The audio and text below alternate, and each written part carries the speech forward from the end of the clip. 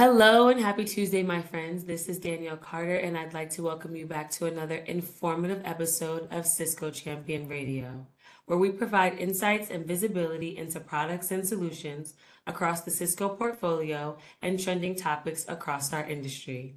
If you like our podcast, please follow us and feel free to share your favorite episodes with your colleagues and friends.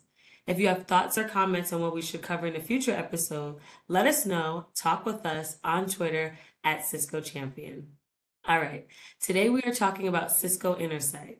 Cisco Intersight is an infrastructure lifecycle management solution delivered as a service or as a private virtual appliance that provides a single dashboard to see, control, and automate your compute, storage, and networking infrastructure wherever it is from one place. We are joined by our Cisco champions and Cisco experts to discuss Cisco Intersight and the latest capabilities. So let's get started with introductions. Dustin, let's start with you. Tell us who you are and what you do. Dustin Gavitt. I work for ScanSource, the largest US-only Cisco distributor. A little bit about ScanSource and the Cisco-focused team that I work on. We help our Cisco partners deliver unparalleled customer success and customer experience to their customers. And we achieve this by guiding our Cisco partners on their journey through the Cisco landscape in whatever journey they happen to be on. And like I said, I'm thrilled to be here. Thank you for joining us. All right, Joe, you're up next. What do you do? Howdy, y'all. I'm Joe Hughes. I am the full stack geek that owns all things technically for FlashStack over here at Pure Storage. Longtime UCS and data center geek.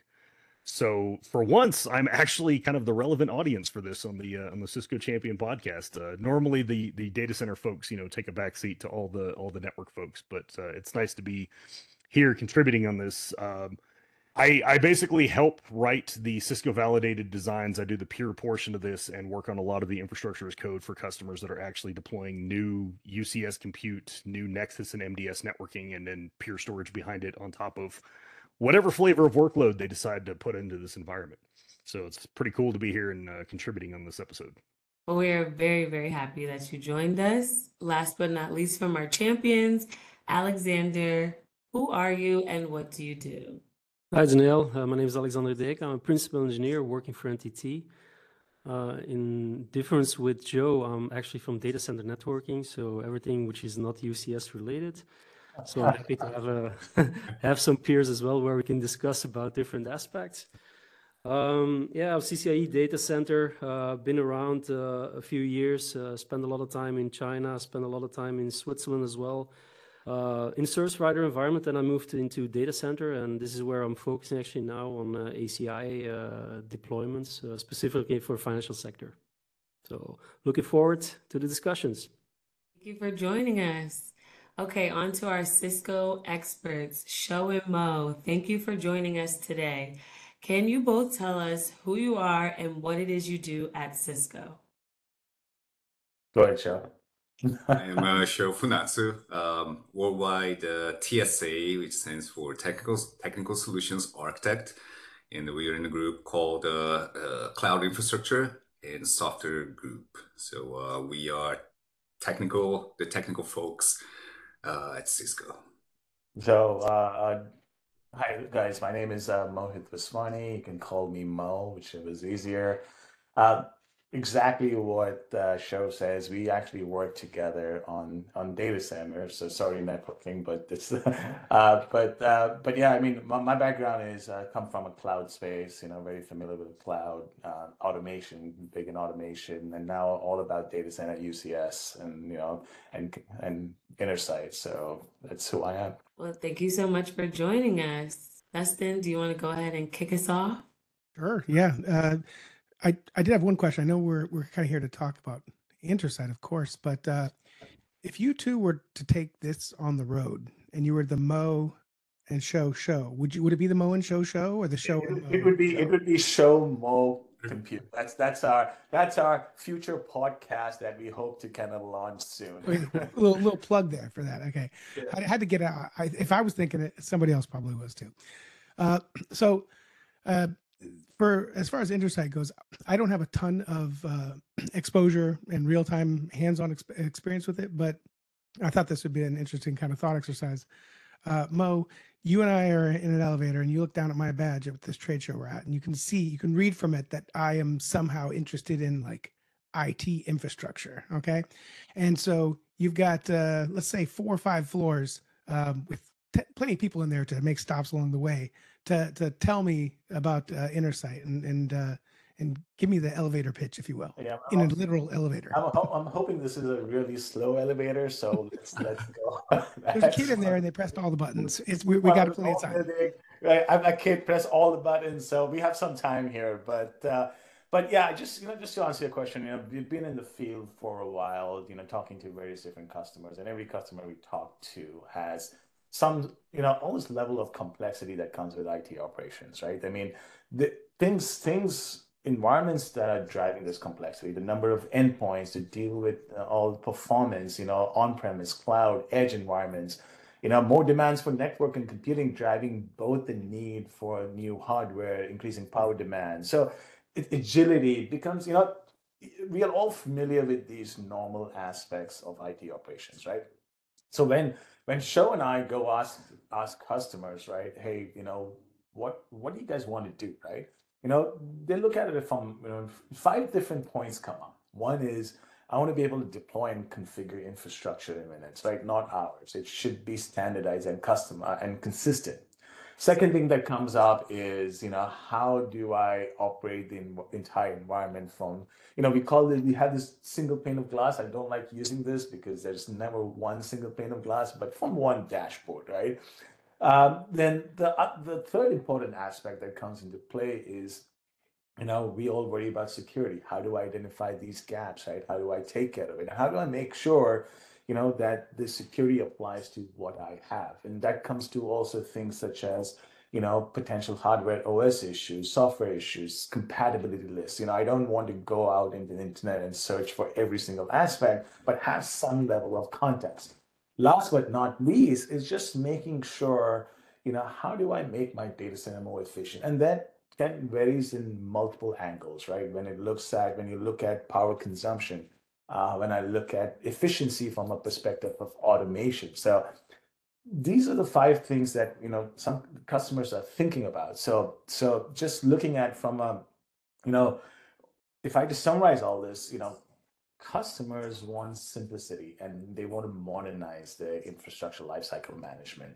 So essentially, the way we look at it now is our vision. You basically on the 2nd floor now. But our vision is we want to make sure that we have a world where operating your infrastructure is as simple and open and powerful, right, for your business. That kind of summarizes what we are all about, right? And what we try to do is, we talk about, you asked me what Intersight, that vision kind of, puts Intersight all together, is where we see our platform, right? We want to see help customers, how to visualize, how to connect, how to secure, how to automate the environments in a very sustainable and future-ready compute system, right? And powered by a really simple operations platform, right? So this in a sense, I don't know if that answers your question. This in a sense kind of covers what we as Intersight kind of try to accomplish to kind of help with accelerating operations, to bolster security, strengthen compliance, uptime, productivity, energy use, right? And last but not least, right, our tagline is, IT operations simplified, right? Because you kind of break it up into 3 aspects. And essentially, it looks at, okay, how do I visualize my global on-premise cloud and in other environments in one place, right? When I look at visualizing, I look at, my inventory, I look at firmware, I look at advisories, compatibility, field notices, monitoring my information. How do I go about and automate this, right? Every customer, we were on a call this morning with the customer. Primary focus is, I don't want to click manually because it's prone to human error. How do I automate in simple tasks? and also things around optimizing, right? How do I maximum performance? How do I deal with ensuring everything is running for a positive user experience? So that in a nutshell, I mean, I think we reached on the 5th floor now, but that in a nutshell, hopefully that answers your question, is what Intersight is about at the 10,000 foot, at the 5th floor level. I think That's that's the a Empire State elevator pitch. well. I think in this scenario, I would have had to have forgot my battery charging pack. But you stayed in the elevator with me. I went back up to my room. We walked down the hall. I got the battery pack. We came back down. But I appreciate it. It was riveting. So I got all the information I needed, and now you can pass me off to a partner to take this to the next stage. So you talked about Intersight and what is it? Maybe it's also interesting for our listeners to understand what type of form factors there are available for them.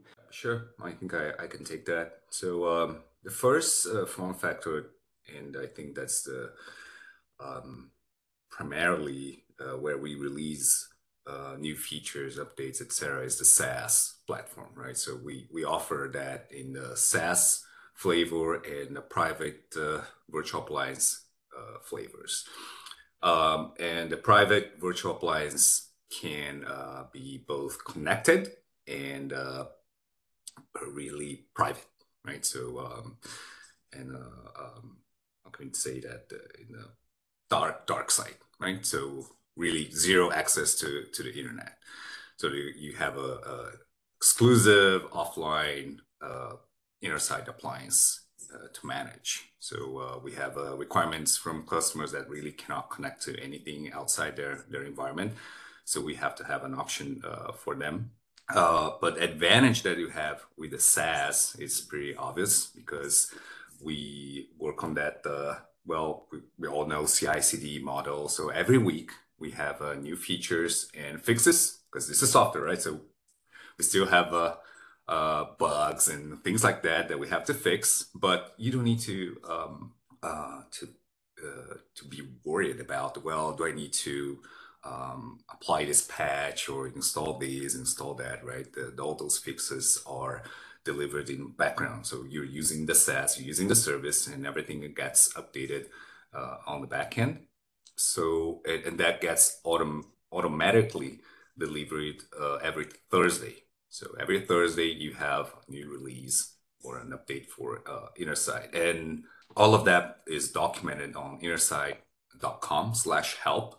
And if you go to the link, what's new, it's all the updates are listed there, which is pretty, sometimes it's a bit awkward, right? When we talk about Cisco, because Cisco is like, okay, where's the manual? Cisco.com, but you need to, go into the weeds, deep into the weeds to find that manuals that has the release notes and everything. No, it's everything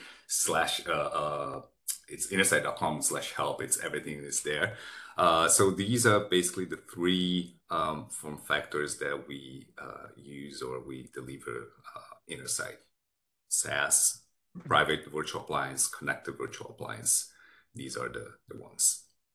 Yeah, and just want to add to that also, just real quick here is, it's the only system with a true SaaS operating platform, right?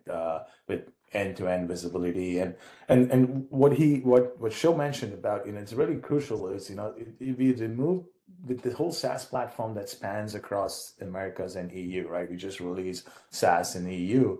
The whole burden of patching, updating, secure is all gone, right? And we have worked with CIOs. Hey, there's an issue, or we get fixed. I'm like, the response, does my team need to do anything? It says no. That's the whole power of the SaaS, right? It's one platform compared to other tools out there that kind of accomplishes everything that you need to deliver end-to-end visibility, operations, and support across your data center.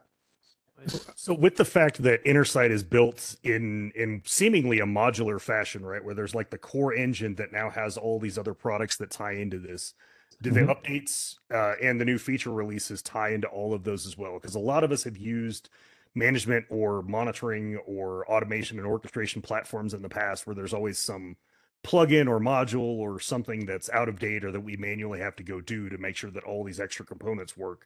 Is that still handled within the SaaS model and the virtual appliance?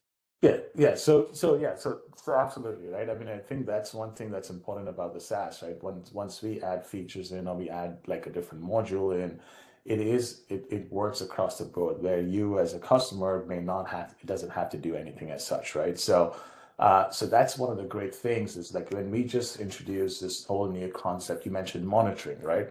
We introduced a whole new concept of monitoring, which I'm truly really excited about, just because now I can have a great visually see what's going on in terms of power, in terms of energy consumption, and this is something that is, you go log into Intersight and it is there for you, right? So that's one of the great aspects, and these things obviously will come to the other form factors, as Alexandra you mentioned about PVA and CVA, is that once it comes into SaaS, and that's the first entry of that feature, a few months later it comes into the PVA and the CVA form factors also, and those obviously require the upgrades, that we have documentation for how to do it. I wanted to call it something because me, as definitely the novice when it comes to this on there, it might be something that the listeners might be able to identify with me. So you talked about the SaaS and it getting the updates on Thursdays. Now those updates are specific to the Intersight platform, right? Or are these do these also include the updates that we pushed out to infrastructure or security vulnerabilities or flags or anything like that? Or does that depend on how you use your Intersight and how you set it up to kind of do things, whether you've automated things? Does that make sense? Yeah, it does. I'm sure. I know you want to take this one. I mean, the updates and all the updates that are done to the platform are also related to, for example, compatibility matrices, right? So, for example, if you have a pair of a fabric interconnects or server firmware that's been newly released, and these are the gold standard now, they will definitely get updated on your side, as well as the gold star, the thumbs up a version of that firmware, or thumbs up version of that fabric interconnect. Even though you have all the other versions that might not be the starred release, what we called, right? Where you might have access to other versions that are above that one, but that whole matrix is updated on Intersight as well. And the great thing about that is, again, you don't need to go after, of having these a single pane of glass. Is for you don't have to go HCI compatibility matrix website from Cisco, and again go deep into the weeds and find, okay, I have this OS, I have this server, I have this VIC, I have these components, and now generate the PDF for me, and then I go and look at my against my infrastructure, say, okay, I think I got the server wrong. It's not an M4, it's an M5. Then you go back to Cisco compatibility matrix website and get all that document generated again, right? You don't need to do this kind of a cross check. And that's what the beauty of Intersight and the beauty of having that delivered as a SaaS platform is even more beautiful, because you can go and just click on the server, say, okay, this server, Intersight has all the info on that server. It will check against all the matrices that you have there. Is this compatible with my server? Is this firmware compatible with my server? Yes, it is. Does it get affected by some security advisory? It will pop up on the corner, on the right upper corner. It will say, okay, this server needs to get updated because it is affected by this vulnerability. Right. So, yes, so it gets updated, not only, the Intersight itself, but all the ecosystem that goes around Intersight and touches your infrastructure. And before I forget, the advisories, they are tailored, right? So it will not show advisories for you that are not related to your environment. Like, okay, there's a bug affecting FI 6332s. I don't even have that. Right? Well, so why do I get these? Usually that happens when you get an email, right? So you get a bunch of emails Sunday night and say, okay, what are these emails? Okay, I don't have this. Okay, forget it. I don't want to read them, right? And then next Sunday you miss one that's exactly about your infrastructure, right? So this is one of the beauties and advantages that we see on Intersight, because it tailors the advisories until the information that's showing up, it's not just information that's not about your environment, but the opposite is specific about your environment. It prevents all the noise, and that's the important aspect. Exactly. When it comes to research, I'm probably in a smaller group and definitely a corner case. But I kind of enjoy the satisfaction I get after digging deep and trying to find an unfindable, solution to a problem or cross compatibility. I feel a sense of satisfaction, but that's okay. I can get over it, and I'm sure, like I said, there's not many. Joe's shaking his head. That's common though when Joe and I are talking. But I think that's awesome. Just a full disclosure, because for me as well, where I see value in the platform as this, I mean, I don't have a lot of experience running around installing, configuring UCS, etc. Because, for example, like Joe, he did that day in, day out. Imagine the only real experience that I had was because I needed to learn it for passing the CCIE lab data center. Unfortunately, so although we did a lot of, I did a lot of testing, of course, because we have a lab environment for testing customers and stuff like that. So I was playing around with the UCS infrastructure, but then it was a single or maybe two UCS B chassis servers that were there with a couple of ESXi hosts. But imagine if you have like a really large infrastructure.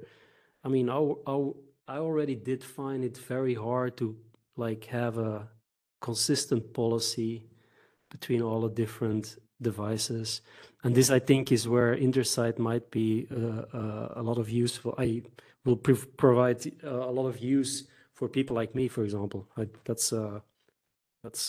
think it's something that I really like, or where I think is value for the customers as well. Yeah, that makes sense, right? I mean, that thing about being policy driven and introducing that consistency and standardization, how do I make sure I configure my servers across the board? I think that's really important, right?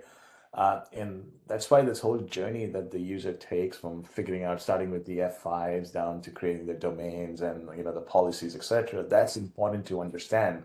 And at the same time, right, another level that Intersight provides us in terms of bringing out the standardization and consistency is introducing automation.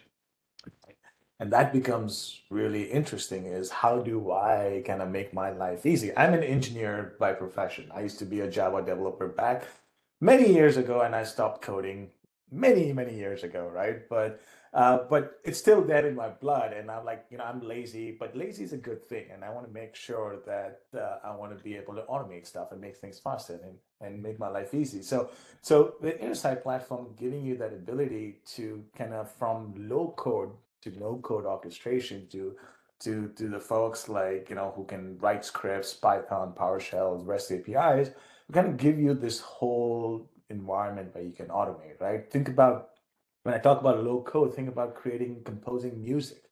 I can drag and drop every aspect of my orchestration, right? All the automation tasks of creating, you talked about policies, right? About creating a server profile, installing the OS. They say I need to deploy a hypervisor on bare metal. How do I do that, right? I can do it manually if I have hundreds of servers. Do I really want to do that consistently, or can I just click a button and go do that, right?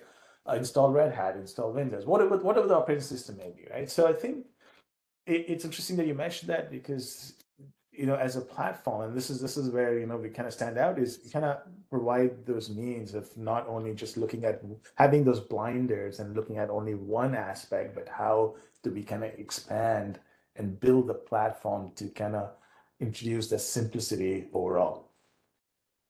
So policies and processes, and then maybe next step, automation, get to where you want to go. There's an older boss I had back in the day, took a few things from him. One was these gray hairs. The other was, don't automate a process until you have the manual process down. So exactly. Don't start with automation. Don't, hey, what can you do? Because now, whatever you just did to, 1500, right. Who knows how many things. So Yeah, you replicate mistakes faster if you do it incorrectly. I mean, That's you see all all it the is. gray So hairs at that come scale is from the a way we similar say. experience where we deal with automation back in my career. But I agree. I think unless I know how to do that manually and it actually works manually, I don't want to touch automation. But that's the whole thing, right? We need to kind of help understand the difference between automation and orchestration and why you should do it in the first place and how you should do it, right? You should really have a plan of action around that, right? So that's a whole different podcast altogether. But with us, right, with Intersight, right, with Intersight Cloud Orchestrator, which is our low code orchestration, we can simply drag and drop and build the entire orchestration workflow to using APIs, REST APIs, to using PowerShell. We have different forms of automation with Terraform, right? With Terraform playbooks, you have Ansible playbooks are there. There's all these different aspects that come into play because today I can use now, what's the new thing now? Open tofu, right? That's come out, right? So we got to kind of, I think one of the things about the platform is adaptive. So we kind of adapt to what's coming out and to kind of help go with the new technologies that are out there. Well, and so like speaking on that a little bit in realistic terms, like I sit in an interesting role where I have to help build out a lot of these environments from scratch because we do greenfield every time we do one of these validated designs. But since we are also an integrated partner, we build tasks that are added into Intersight Cloud Orchestrator through the virtual assist. And it's cool to actually be somebody that has the experience from doing this for 20 years in the field to be able to try and tell the developers, these are the things that we're trying to do. This is how we need to build the tasks in these ways that someone who's consuming them that may not be an expert on all things storage and compute and networking and virtualization can just drag and drop and have the if this then that or like Node-RED or Home Assistant style experience of I can figure out how to put these few things together because they told me I need to answer these 3 questions and that wires together these bits, right? It's awesome to see that, but still have the flexibility in the platform that for somebody that knows what they're doing, they can create their own tasks where it is I need to run these actions against these API endpoints, or I even just need to do something that I can't quite do with an API and I need to run this in an Ansible or a shell script where I can have an executor or existing Ansible shell Powerform scripting that we've got inside of an environment, or even launching Python. All these things that you already have, you don't have to immediately throw out. You can leverage that existing thing that you have inside of your environment to put it into that low code platform. And I mean, when I'm speaking to user groups, one of the biggest things I have to try and get people to understand about moving towards automation and orchestration is that their first step is that the automation is documenting their business process in the most efficient way possible. So like they need to know those steps, but they already have them. Then that just one at a time, they can pull those apart and do them in a better way. And a lot of the integration with Intersight turns into this is on the vendors and on the partners to provide these things in a usable fashion so that people can just go in and consume it, drag it around, do whatever they need to do, build their own custom workflows. And then you can also share that with other people. You export a JSON file, it exports the workflow, and you've now done the work and made yourself a superhero for the community to share with other people.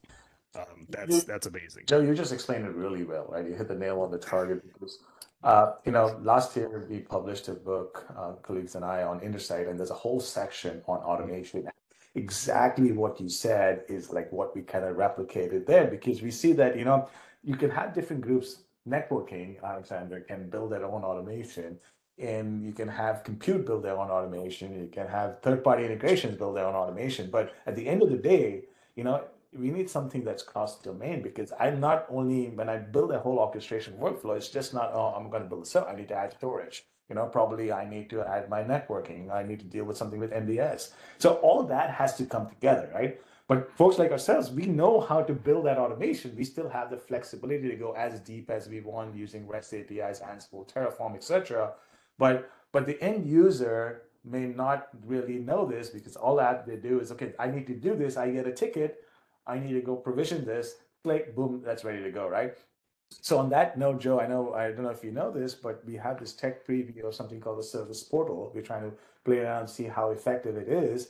But it extends ICO where now you can have this nice catalog that users can have, like the end users, right, can have that experience where if I want to go provision ESX, I can click on it, it's a wizard-like interface, provide the input, and behind the scenes, it uses the ICO workflow which we build, right? It's kind of thing, right? So that's something that's exciting about. We're trying to see where that goes, but that's out there for tech preview at this point. I just want to go one step back when Dustin mentioned about going manual, right? Test manual before you automate everything, right? So we have something that it's in between, right? So you don't need to go fully manual or fully automated. I think that might be listeners here or the audience that might be kind of in the middle. We still have some other, how can I say, guardrails, right? So when you go and create service profiles, for example, right, or server profiles, in your site it's called server profiles. When you make changes to the server profiles, it might affect a bunch of servers, right? Because you're touching one server profile that's that base for a lot of other different servers.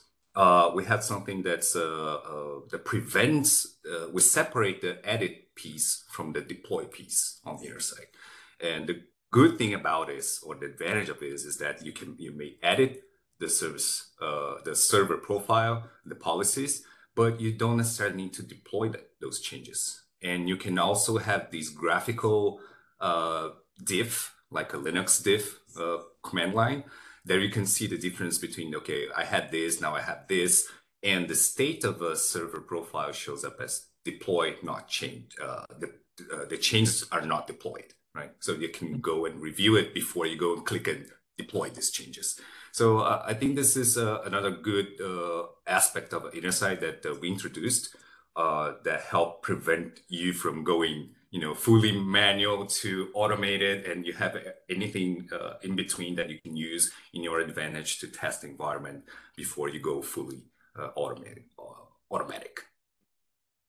The number of times I used to get calls back in just the straight UCSM days where they were like, so I'm like, yeah, you didn't check the user act, did you?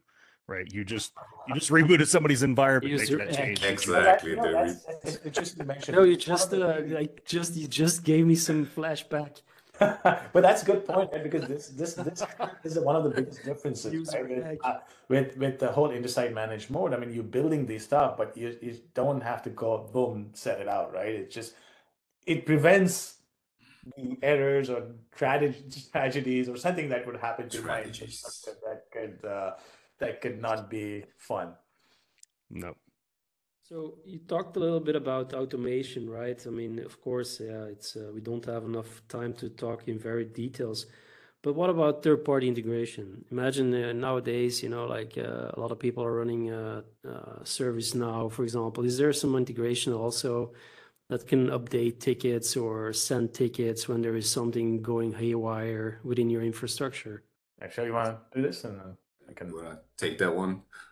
So we do. I mean, when it comes to integration, right? Third-party integration, there are various aspects of third-party. ServiceNow is actually one thing that we have. There's storage arrays. We talk about, the pure, all different forms of integration. But coming to basically, your question about even things such as ServiceNow integration, right?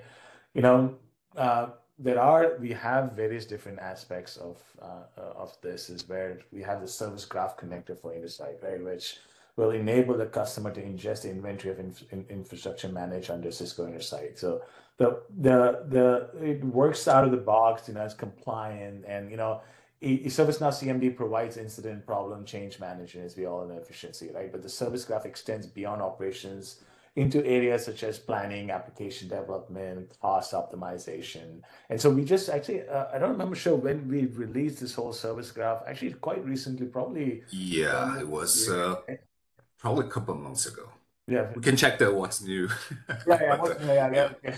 So it was a few months ago, don't know the exact date, but yeah, we do have the service graph connector that we have bought. May 4th. Yeah, perfect. Thank you. See? May the fourth be with you. Yes. May the fourth be with you. Yeah, ServiceNow Service Graph Connector for Intersight available. Did you guys plan that release for May the 4th? Could be. Well, you Somebody- never know engineering people, right? Yeah, somebody had fun with that. Yeah, It's ready on the 3rd. It's ready on the 3rd or the 5th, but let's push it or delay it until the 4th. Every release should be May 4th. But no, but I think if you go to the ServiceNow store, Alexander, you can actually download and set up the Service Graph Connector, and it has all the documentation required to kind of pull that out. But coming back to more on the third-party integration, right? It's not only just ServiceNow. We look at things such as VMware itself, right? How do I look at having that inventory view of my VMs, my data stores, my clusters, even bring in AWS, right? Can I see the VMs in AWS and take some basic actions as power on, power off, etc. Right? So that is also when I look at third-party integration. I not only look at ServiceNow, I'm looking at VMware, I'm looking at cloud, I'm actually looking at infrastructure integration, storage integration. So these all kind of are part of the whole third-party integration umbrella. I have a funny comment on the integration with VMware because we integrated with the vCenters, right? We claim the vCenter into Intersight, and we can do power on, power off, and we can show the console. And there's one line somewhere in the documentation that says, "Don't use this as a VDI environment," because you could have a bunch of Windows 10 VMs there, and everybody's trying to they could go and open a console for that VM and try to use as a VDI environment, but it's not meant for that. So it was a funny closing. As a VDM. Yeah. I'm going to bring it back to that after the elevator pitch, whatever trade show that was. Mohit, I'm going to stop by the booth because you said, "Hey, swing by the booth. I'll scan you and get you in touch with the Cisco partner. Can explore this more." Right? Well, I swing by and say, "Hey, I don't know if it makes sense to scan." I just talked to some of my folks, and turns out we had some acquisitions. We're a UCS shop primarily, but all Cisco. But we had some acquisitions. They've got some small data centers and branch offices that with other server manufacturers. I guess they exist. But so Intersight's probably not for me then, right? Would that be a true statement? Yeah, so even they have other servers that are a combination of UCS and other servers. Yeah, it's a mixed bag of the other locations. I mean, it's a mixed bag. I mean, a lot of customers we're all a mixed bag, right? It's like everybody has different kinds of servers already out there, right? So that doesn't mean that you still cannot use the platform itself, right? Because the thing is, even for our own servers, right? I mean, you still have UCS. We just spoke about automation that can still be leveraged, for the purpose of other servers. We have the capability now also with if you just have your own servers claimed into Intersight using Insight Managed Mode, the idea is, to provide that stickiness. So I want to come back and look at what's going on. There's certain issues with my servers. How do I bring in that aspect of understanding what's really going on, right? So with it's our servers also, right? It's we can introduce a whole concept of monitoring that comes into play for this, right? With where you can actually leverage different metrics across different instruments, if you may, like fan, CPU, thermal, temperature, etc., to kind of understand what's really going on within your infrastructure, right? Automation kind of helps you with probably leveraging REST APIs across other platforms to kind of deal with standardization and consistency. And I know, we also show some level of other servers in our view, but primarily, I think obviously Intersight is a management platform for your UCS. For UCS mainly, we do have a tech preview. I'm not sure if it's still in tech preview or it went into fully supported mode, but HPE rack servers and Dell servers can also be viewed, and you can check the configuration inventory, pretty much. and versions of the firmware, etc., can be viewed.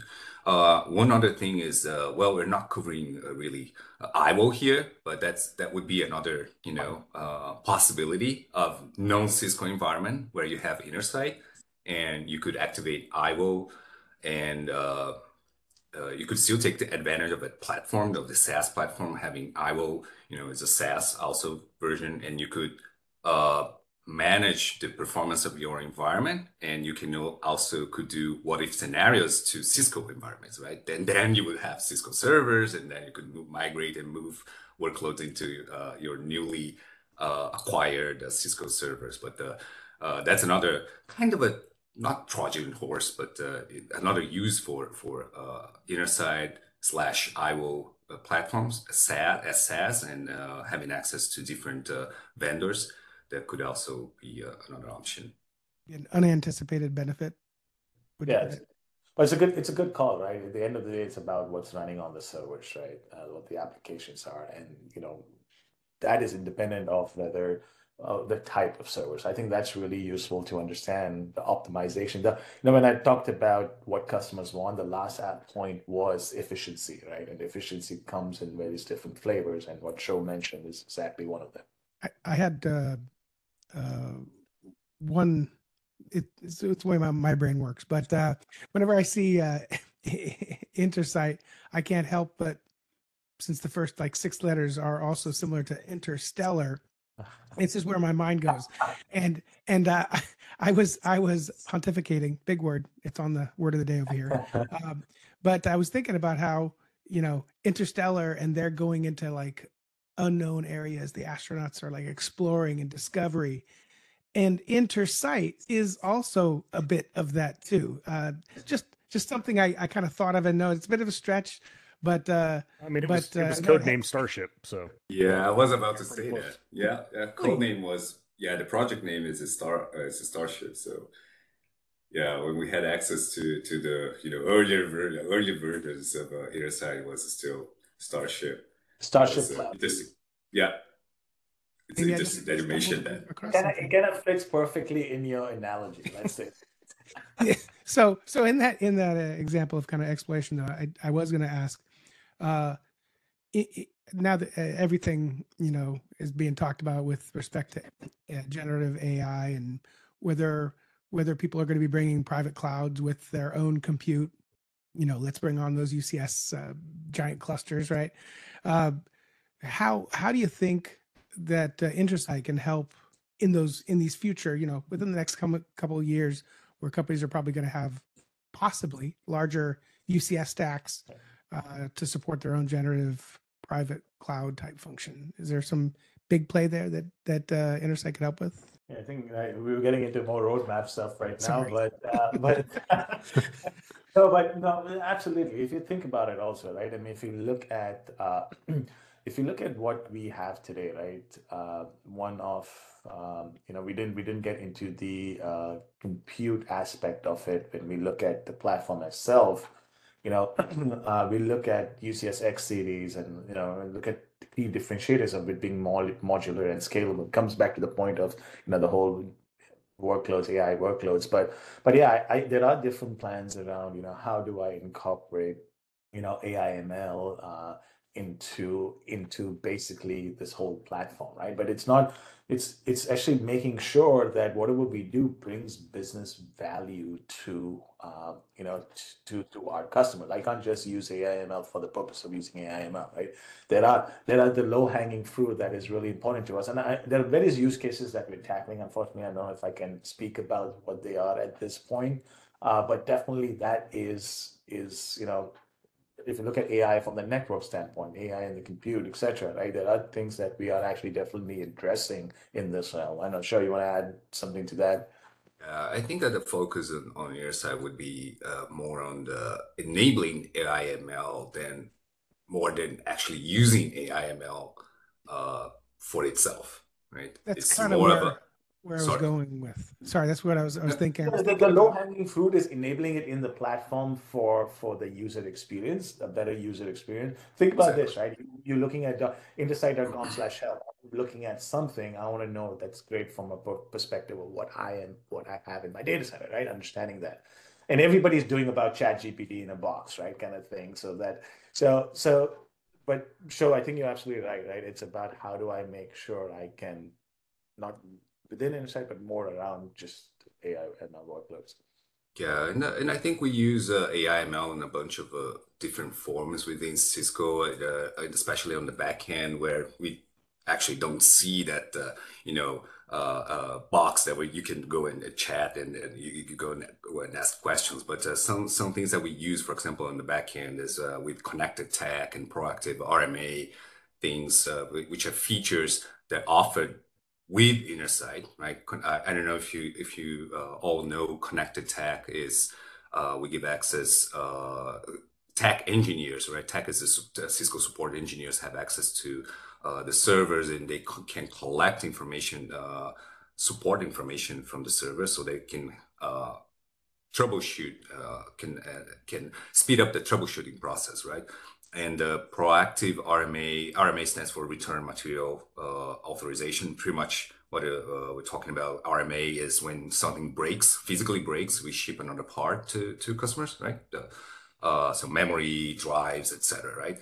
All of these integrations with Intersight and these tools, these backend support tools are driven by AI/ML initiatives, right? So we have these bots that go and create these RMA requests, right? And all you have to do is to confirm the physical address, because you will receive an email saying, well, we're about to send you a memory module or drives, and can we send to this address? And pretty much all you have to do is click, okay, yes, this is the right address.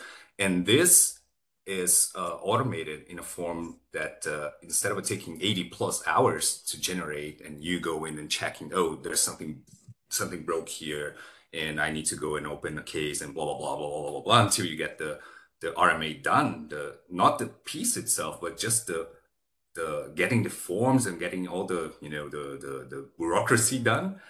We can finish that in an hour, right? So that's how we're using AI/ML in the backend to accelerate and the troubleshooting process.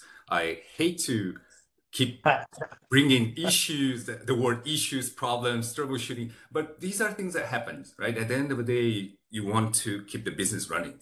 And unfortunately, we're not, it's not like the cloud or like a public cloud offerings, right? You never see an error. If they have a physical error there, they fix it, right? So you don't see it. Unfortunately, on-prem, we have to deal with this, and we want to deal with this the best way possible, to cut the time to resolution as short as possible. And this is how we're basically using AI/ML to help us with that.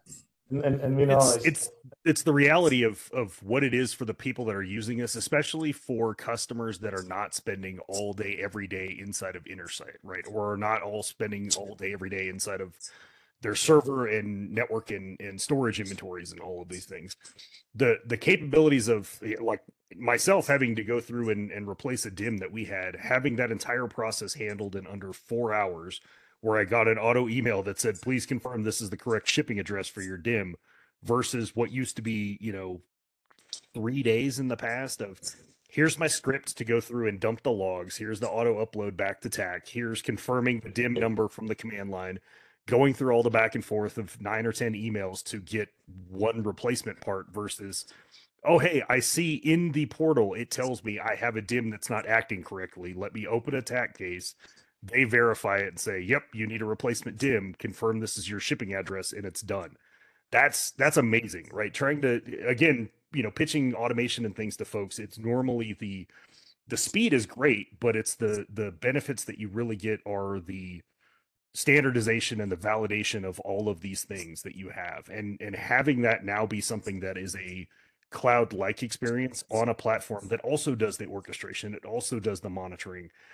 I've loved a lot of just the core features of Intersight more, like tunneled KVM, like cool. I don't need a VPN client. I have an iPad where I can go open a console to help somebody troubleshoot an issue without needing a company laptop. That's phenomenal. I've cheated and used Intersight Cloud Orchestrator to run a handful of scripts and other things inside of my environment because I can fire it off from the portal without a VPN client, without getting into my corporate network, for things that I can also enable other folks to do, because we're all using that same single pane of glass and single portal to do a lot of these things. And to me, that's operationally, that's one of the huge benefits of Intersight, is that you can make all of these capabilities accessible to everyone by just giving them access, and they're all now looking at the same tool and comparing notes on the same results. Yeah, Alexa, that's another form factor for you, right? Like, I can do this on my iPad. But just one thing, Joe, I just want to highlight here also, right? And what Sho also mentioned was that if you look at how the legacy RMA experience is, this is what I've looked at, is like, it takes around 80 hours to get that completely resolved. But with what you just spoke about, right, the whole proactive RMA, it brings down to less than an hour, right? Just the amount, and we get this from customers, right? The amount of time that gets saved, not only from proactive RMA, from the fact of the connected tag, the logs. I remember back in the days just looking at logs, trying to gather the right logs and sending it to support. That whole process gets diminished to just less than 45 minutes. That is phenomenal, right? You go to the portal and see all the logs are already been collected. It's all out there, and that saves so much time to kind of resolve any issues that are there within your data center. Key takeaway. But it's a similar experience that passes over to what y'all had mentioned about with the advisories as well. Like it not only limits the filtered list of what gear in my environment is affected by this, but I mean, it gives you the CVE numbers, it gives you the severity, it gives you a number of which type of device are affected by this, to know, do I really need to go do something about this right now? Or maybe it's close to lunchtime, maybe it's the end of the day, I could probably leave this until tomorrow, right, because something new popped up in the portal from when I logged into it last time. That's great. It's a great feature. But the key takeaway for me is use it as a VDI console and serial tunneling. That's the two things that I think. After all that, the 5 floors of us grabbing his power bank, coming down, and VDI. Exactly. He literally said, "Don't." Did you? Yeah. I love it. Don't do something.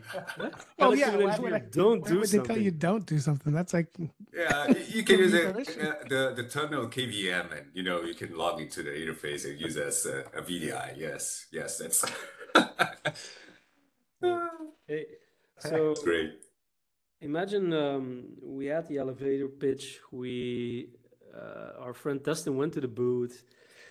So now I'm coming along and I'm really interested. Is there a way where I can test drive this for a potential customer? I think might be interesting as well. So if there are any links where you can point us to, I think Danielle can link it up. I think that's something that's really interesting as well. I mean, I'm like that. I mean, it's good to have all the discussions and the slideware and all that stuff, but from an engineering point of view, you need to play around with it. You need to get the feel of it. See it live in action. What is it doing? Yes. So that would be great as well. Yeah, absolutely. And I think that makes perfect sense. We can share the links with this podcast. You can go to intersight.com. You can even sign up for a 90-day trial. But we have a lot of videos also. Our TMEs have built very interesting technical videos on specific features. It's a great way to look at things. Not to shamelessly plug our future podcast, Show More Compute, that hopefully launches soon. But no, but I think that's absolutely right. I'm an engineer by heart. I learn by trying things out and playing around with the tool. But definitely we can actually send the links out as part of this right. But yeah, you can always, there's a 90-day free trial. You can try out the platform, and there are other avenues such as the DevNet as well as dCloud. If your partner have access to it, that gives great labs. We just introducing a new lab on the new feature. I mean, Joe, you talked about monitoring that's coming out. That's out actually, and that walks you through the various use cases on why that's important. So we will, look at dcloud, look at devnet. We'll send you all these links as part of this, this podcast.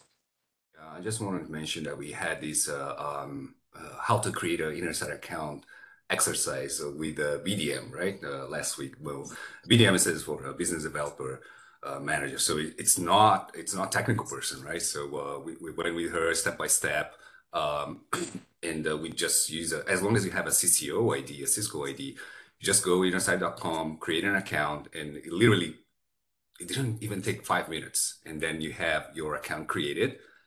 Your trial activated for 90 days, and you can start claiming devices. So that's the operation that we call the name of the action is claiming. So you can claim devices like FIs or standalone servers, and third party. You can also claim on this account, and it's ready in less than 5 minutes and open for 90 days. And you can also activate IO for 45 days. It's not activated when you create the account, but you have the option to go and activate that later. Yeah, the cool thing is the cool thing is when you log in, you have something called Getting Started with Intersight, a read-only option. So it allows you to play with the platform with data already there and servers already configured, so you can see how things all play out. Yeah, and when you go to the help, it opens the intersight.com/help, and you go Getting Started. You have all the videos of how to claim devices, and not the traditional Cisco admin guide that has a lot of text only. No, it's actually a really streamlined video on how to grab your devices and add to your Intersight account. It's really easy to use and easy to go and check. Digest. Do it by yourself. Yeah. Just take that PDF and feed it into ChatGPT and have a summary. Talk to it. Make a summary YouTube videos. Summarize for me. What do I need to do? Those YouTube videos. So I think that having at the very least 3 pretty accessible ways to try it out. So the trial, which I knew there was a 45-day trial. I wasn't aware there was a 90-day one, but that's pretty cool. The videos is another way to kind of consume it and see things if you don't need to put your hands on and poke around and stuff. But I think also having the dcloud instant demos are pretty valuable, especially for people who might be sensitive to putting something, start claiming things in their environment. Like, hey, I just want to poke around in the interface. I want to navigate the screens. So dcloud demo, that'd be a great thing that you can get a Cisco partner to be able to help show them. There's even a one level deeper. There is a reservation sandbox inside of DevNet, so you can actually get Intersight instance. You can get to 2 UCSM environments and like a Windows server, a SUSE Linux box. You can play with the API. You can play with cloud orchestration. Like it's all in there with actual hardware behind it. If somebody there's at least 3. I knew if anyone was going to have another way, it was going to be you, Joe. And I got to say, Joe, you were so thrilled to be on this and be doing this, but it seems like you're a bit of a ringer. I'm going to say it. And when Mohit said, "Hey, you hit the nail on the target," I think you're like the Ted Lasso of this. You threw the dart at the 20, and you're the guy that shows up to the thing and brings out your own darts. You're like, "Oh, we're playing darts. I just happened to bring my darts to the bar." Believe. Texan, I'm all about the good barbecue sauce. That's all I'm gonna say. Well, all right. It seems like we're coming to the end of the episode. Before I close, Sho and Mo, was there anything that you wanted our listeners to know, or is there any last questions that you wanted to ask our champions? I think we covered quite a bit, right? There's we looked at the journey of Intersight, right? We looked at the elevator, the 5-floor elevator pitch. We went to looking at day 2, we kind of the basic configuration journey, automation. So we actually did a lot of coverage. We also went into AI. We looked at Skynet, never being wrong, right? but I think I just want to kind of end with in a sense talk about Intersight is that platform, right, that helps you kind of simplify your data center, right?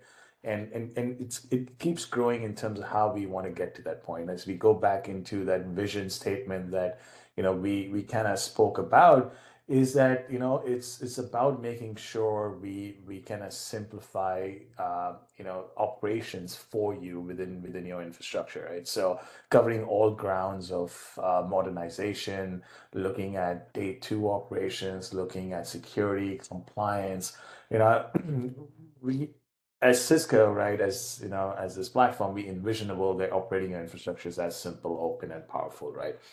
And with the combination of our compute with X series, with Insight platform, a better to go together is the way to go, right? And that's where we come in into the market. All right. Well, we want to thank you again for joining us on this episode. That's another great one on the books.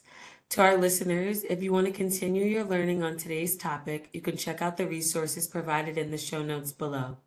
And this is your weekly reminder. You can subscribe to Cisco Champion Radio on your favorite streaming platform and receive alerts on our latest releases. So wherever you're listening to us, make sure to click on that subscribe or follow button now. Thank you for listening in, and see you again next time.